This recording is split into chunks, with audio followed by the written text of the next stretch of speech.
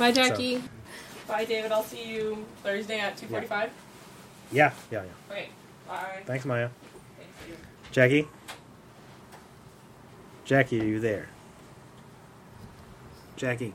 Oh man, I've been talking this whole time, and you were like responding enough that I thought that you could definitely hear me. I could not hear you. I had Did it you hear muted Maya because I've leaving? been sneezing. Oh, yes, no. and I said bye to Maya several times. She'll never know. No, she thinks you were just ignoring her. I know, I'm such a jerk. Hello, everyone, and welcome to this week's episode of the Faith to Go podcast, your one-stop shop for everything you need to have faith discussions throughout your week, with your friends and with your family. My name is David Tremaine, and I'm the Director of Faith Formation here at St. Paul's Cathedral in San Diego. And I'm Maya Little Sonia, and I'm the youth minister. And I'm Jackie Pippin, and I'm the Digital Resource Curator. Jackie, what's happening in Japan today? It snowed. It snowed. It's raining here. I know. Oh, yes, it is. San Diego, it's been raining for a couple of days. It keeps snowing. Right. But a prediction just came out that spring is going to happen like 2 weeks sooner this year. Oh, wow. What? Yeah, so cherry blossoms are predicted for April 20th. Cool. That's Holy Saturday. Oh, is it? Yeah. I know, even holier this year. Oh my goodness. So holy. So we are in the week of January 13th, the Sunday after Epiphany, and we move further into our season of Epiphany, which is the season before Lent, between Lent and Christmas. And so we are going to talk about the gospel like we do every week, which is the same gospel that all of those Faith to Go resources will be based on. But first, we are going to answer a listener question. And this week we have a question from Owen.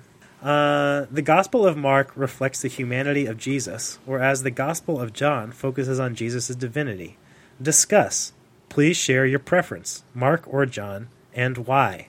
I think this question is interesting because I would push back personally on the assumption of the first statement of the question, which is that Mark reflects the humanity of Jesus, whereas the Gospel of John focuses on Jesus' divinity.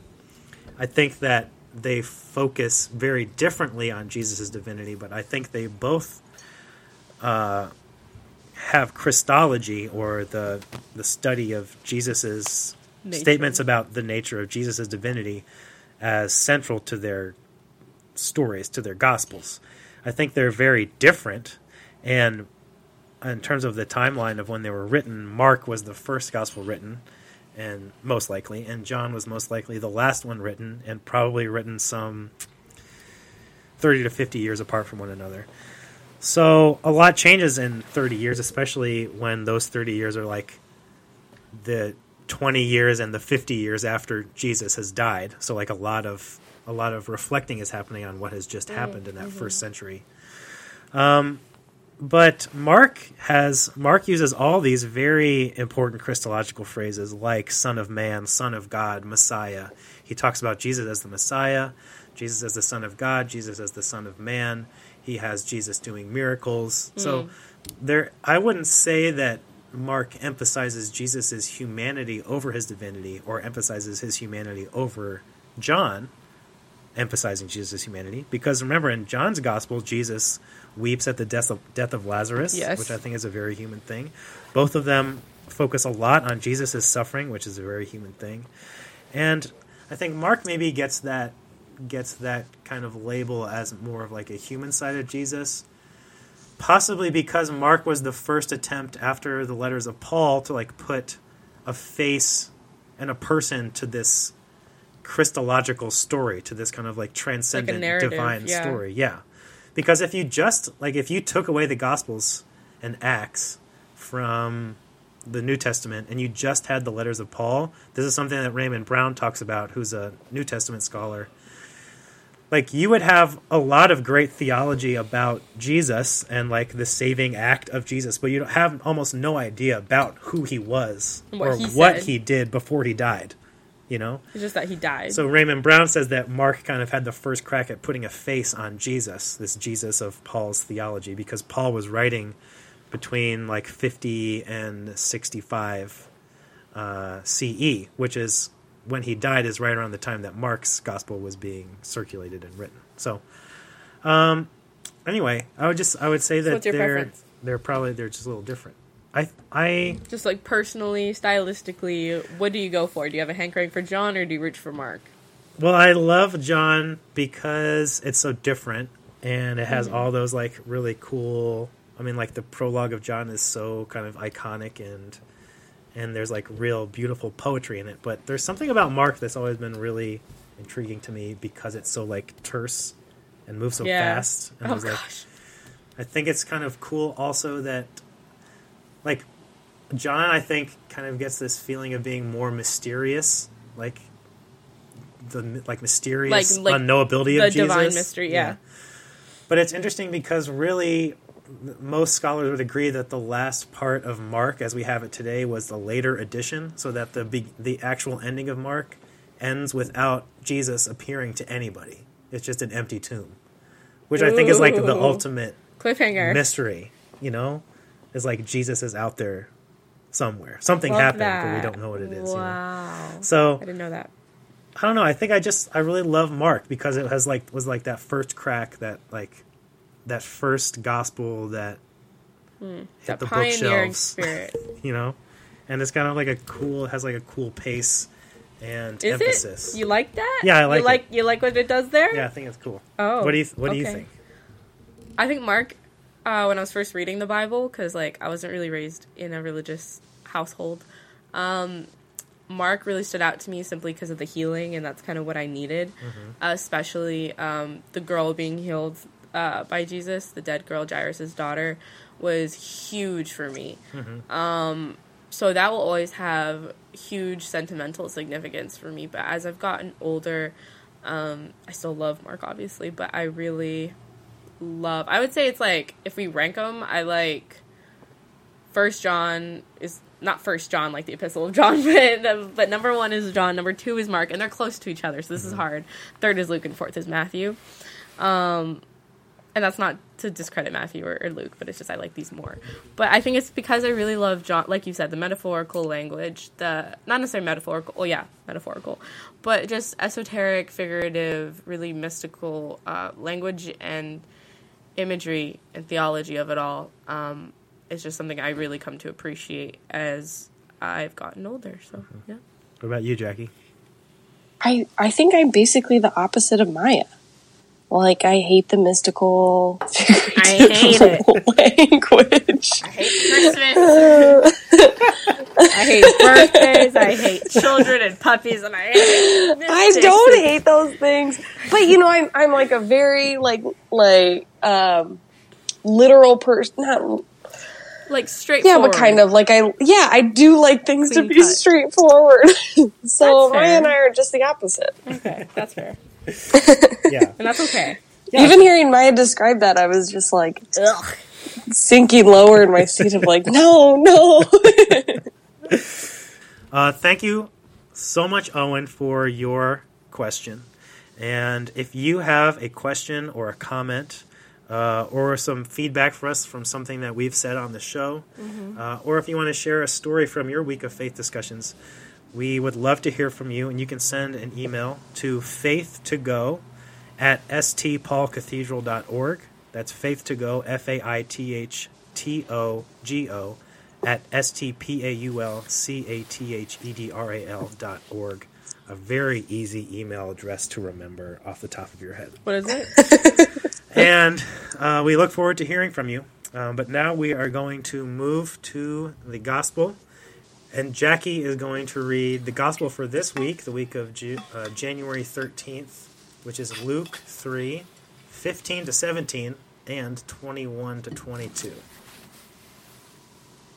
As the people were filled with expectation, and all were questioning in their hearts concerning John, whether he might be the Messiah, John answered all of them by saying, I baptize you with water, but one who is more powerful than I is coming. I am not worthy to untie the thong of his sandals. He will baptize you with the Holy Spirit and fire. His winnowing fork is in his hand, to clear the threshing floor and to gather the wheat into his granary. But the chaff he will burn with unquenchable fire. Now when all the people were baptized, and when Jesus had also been baptized and was praying, the heaven was opened, and the Holy Spirit descended upon him in bodily form like a dove. And a voice came from heaven, "You are my Son, the Beloved. With you I am well pleased." All right, so this might sound familiar because we actually heard part of this gospel, and I think Advent 3, which was like 4 weeks ago or something. But this has a couple different parts than that had. So we're jumping around a little bit, but as you know from our discussions about the lectionary cycle, we are in year C of the lectionary, so we're going to hear a lot of Luke this year.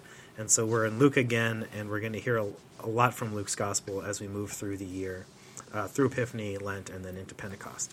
So I am going to do the first point, and so we're each going to highlight something from the gospel that we hope you take into your faith discussions this week, or keep in mind as you think about having those faith discussions with your family and your friends. So my point is from the very first verse, actually. Luke 3:15, and it says, "As the people were filled with expectation, and all were questioning in their hearts concerning John, whether he might be the Messiah, John answered all of them by saying, I baptize you with water, but one who is more powerful than I is coming. I am not worthy to untie the thong of his sandals. He will baptize you with the Holy Spirit and fire." And this verse jumped out to me when I read it because I love John's response to the people. To me, it's kind of Maya and I were talking about this before we started recording, and we were talking about vocation, and we both said we wanted to talk about vocation, and I wanted to talk about it with John, and she wanted to talk about it with Jesus. So you'll hear about Maya's point after mine. But to me, this is like this great. It's like a cool example of someone like knowing their path and trusting themselves enough to keep on their path, and like knowing who they are, being connected to themselves in their ministry, and knowing what is and is not theirs to do, you know? Yeah. And so I just can imagine I know what the temptation is like for me when someone wants to like heap a bunch of praise on me, and I want to be like, I am not like, I just imagine the temptation of being like, yeah, I am the Messiah. You're right. What's up with it? Yeah. Let's go. I'll be the Messiah. Yeah. And because it seems like people were really impressed with him, and so impressed with him, in fact, that they were wondering, is this the Messiah? Is this the one that we've been looking for? And it seems like all John had to do was turn around and say, I am the Messiah you've been waiting for, and like answer them with what they wanted to hear, tell them what they wanted to hear, and just run with it. But he doesn't do that. What he says instead is, one is coming after me. I have a very specific job to do, and I am doing that job. And to me, that's what vocation is. It's like this lifelong path of discerning where we are being called to fulfill our vocations at any moment in time, but also at the same time discerning what it is we are not called to do, you know? And I always love to think about this idea in the word decision. The Latin root of the word decision is like to cut. So it's when like you decide. Incision? Yeah, exactly. Decision, incision. When you make a decision, you're like cutting off the things that you're not going to do and doing the one thing, you know? And so it's really hard to do that because there is like a loss when we make a decision, when we choose one path, when we claim our vocation, even in the face of some things that may be like more tempting to do, but aren't really ours to do, you know? Like being the guy that sets the stage for Jesus is not as, like, there's a certain amount of glory in being the Messiah. A certain amount, yeah. You know, and there's not as much for that guy that sets the stage for him. But John knows what his path is, and there's like, I think this like great peace in knowing that and being able to just walk your path and stick with that. Yeah, and it's kind of an example to be like, none of us are God, you know, But our vocation at all times is like John's, which is to point to and recognize Jesus around us and in ourselves, but not to say like, I am above everyone. I am, Not even Jesus did me. that, yeah. Right. Well, it me. So, that's what I wanted to say. So my point kind of goes with that, like you had said, but just conversely. I was thinking about the vocation and the call of Jesus, and I always find it really interesting that Jesus was baptized, just in and of itself, because, he was kind of born into it. Didn't we just come out of Advent talking about, the world's been waiting for him, and, and it's all in the stars that he would be, the Messiah and God with us and the Prince of Peace, all that. And it's really interesting that, because I think about baptism for us, I also think it's really interesting that Jesus, lived 30 years. Just his dad was a carpenter and a mom named Mary that lived in a... Yeah, I don't know. That's so interesting to me that he was just, a normal, average guy. Except for when he was 12. He was just, doing what he does. And then he had this call, and he followed it. And then that was really kind of the beginning of his ministry. And I think about grace as well, and how we always think about grace as kind of a commodity that God bestows upon us, and the Holy Spirit moved through you, or that it's given to you, or I don't know, in a way. And I don't think that's necessarily true. I feel like grace is inherent because we're children of God. But then I keep thinking and keep coming back to the idea of what good is a gift if it's not been opened, and what use is a gift that hasn't been received and used and utilized. And so I think of grace as a gift that we always have, but baptism is an outward and inward commitment to... It's opening the gift. It's using it. It's recognizing that it's ours. And taking ownership of that and what that means in our lives, and to fulfill and live into this grace that's been given to us at our birth.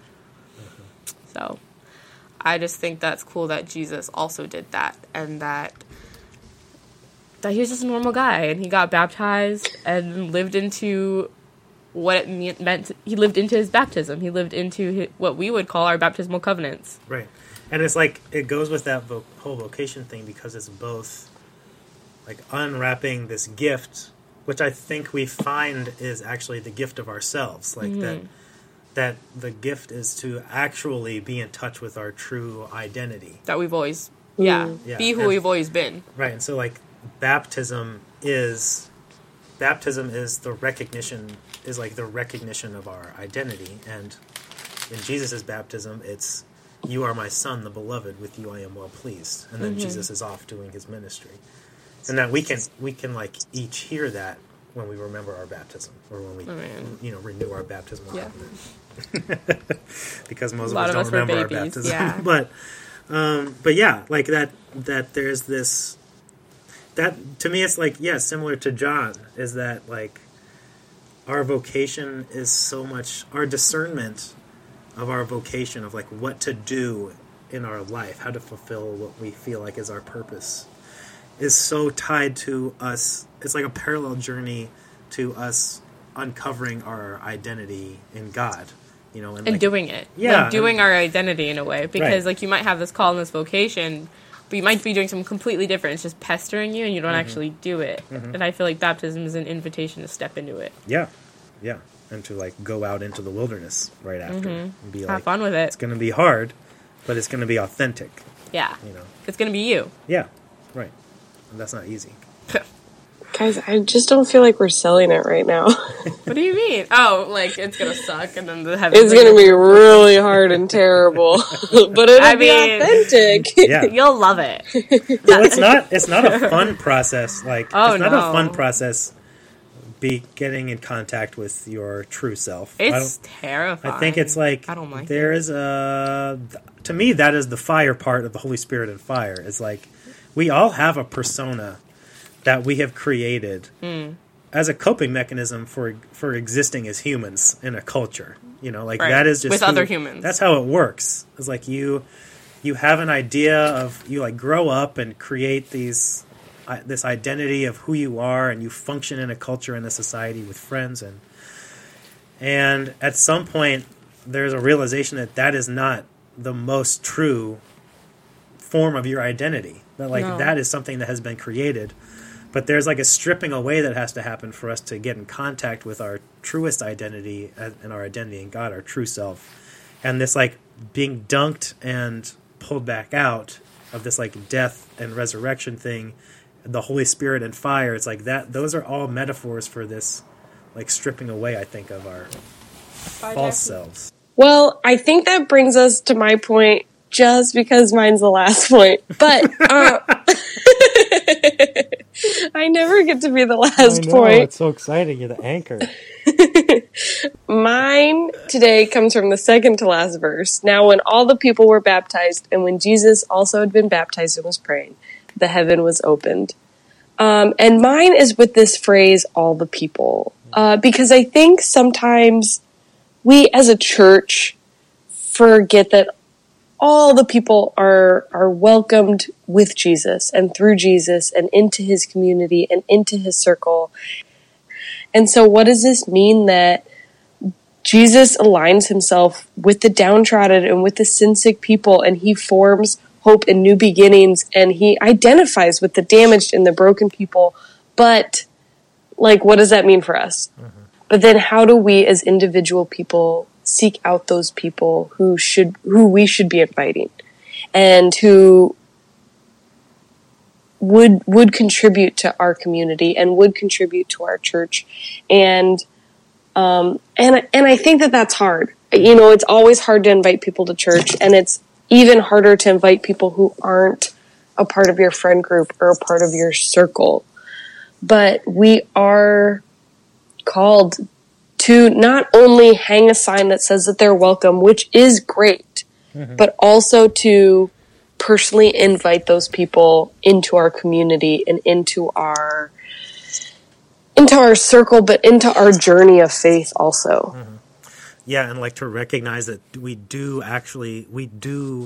lose something. We are not complete without people that aren't exactly like us. Like we lose something when we're not in relationship with people that are different than we are, in whichever ways that is, whether that's racial or socioeconomic or nationality, age, religion, any of those things. That when we homogenize ourselves, when we are in homogenous groups, we are missing out on the fullness of the body of Christ. And that there is something of the fullness of the body of Christ that is implicit in baptism, which is cool from that verse. That verse jumped out to me too. And it's interesting because neither of the other two Gospels that have accounts of Jesus' baptism have that in there. In Mark and in Matthew, it's just Jesus. As soon as Jesus came up out of the water, the heavens opened and the Spirit came down like a dove. But this is so clear now when all the people were baptized, and when Jesus also had been baptized and was praying, the heaven was opened.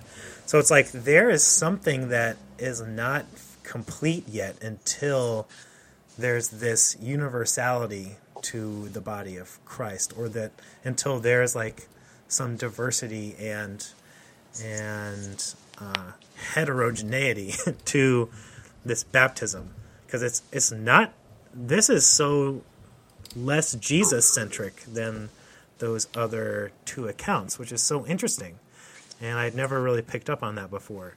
That the heavens aren't open. That like this baptism isn't complete until everyone is taking part in it, and it's not just about Jesus. It's like Jesus' baptism almost is not complete until all the people that are there have been baptized too, until everyone is taking part in this kingdom of heaven. So that is 3 points. What? For you to take into your faith discussions this week. Point number 1 was mine, and that was about the vocation of John the Baptist and about that temptation to try to, that there are things that we want to be that are very tempting, but that doesn't always mean that it lines up with what we are being called to do. That what that is what our vocation is. And so it's just about that lifelong process of discerning our vocation and our place in the world and in the kingdom of God. Maya's point was about Jesus and the gift, the unwrapping of the gift of our own identity and our vocation, that is baptism. And then following from that was Jackie's point about that, the importance and emphasis in this gospel about all people being, that baptism is about more than just an individual journey, and that it's about incorporating a community of people and expanding the body of Christ and being part of a community. So, having heard that discussion and being reminded of those 3 points, Jackie is going to read the gospel one more time and see if you hear anything new this time through. As the people were filled with expectation, and all were questioning in their hearts concerning John whether he might be the Messiah, John answered all of them by saying, I baptize you with water, but one who is more powerful than I is coming. I am not worthy to untie the thong of his sandals. He will baptize you with the Holy Spirit and fire. His winnowing fork is in his hand, to clear his threshing floor and to gather the wheat into his granary. But the chaff he will burn with unquenchable fire.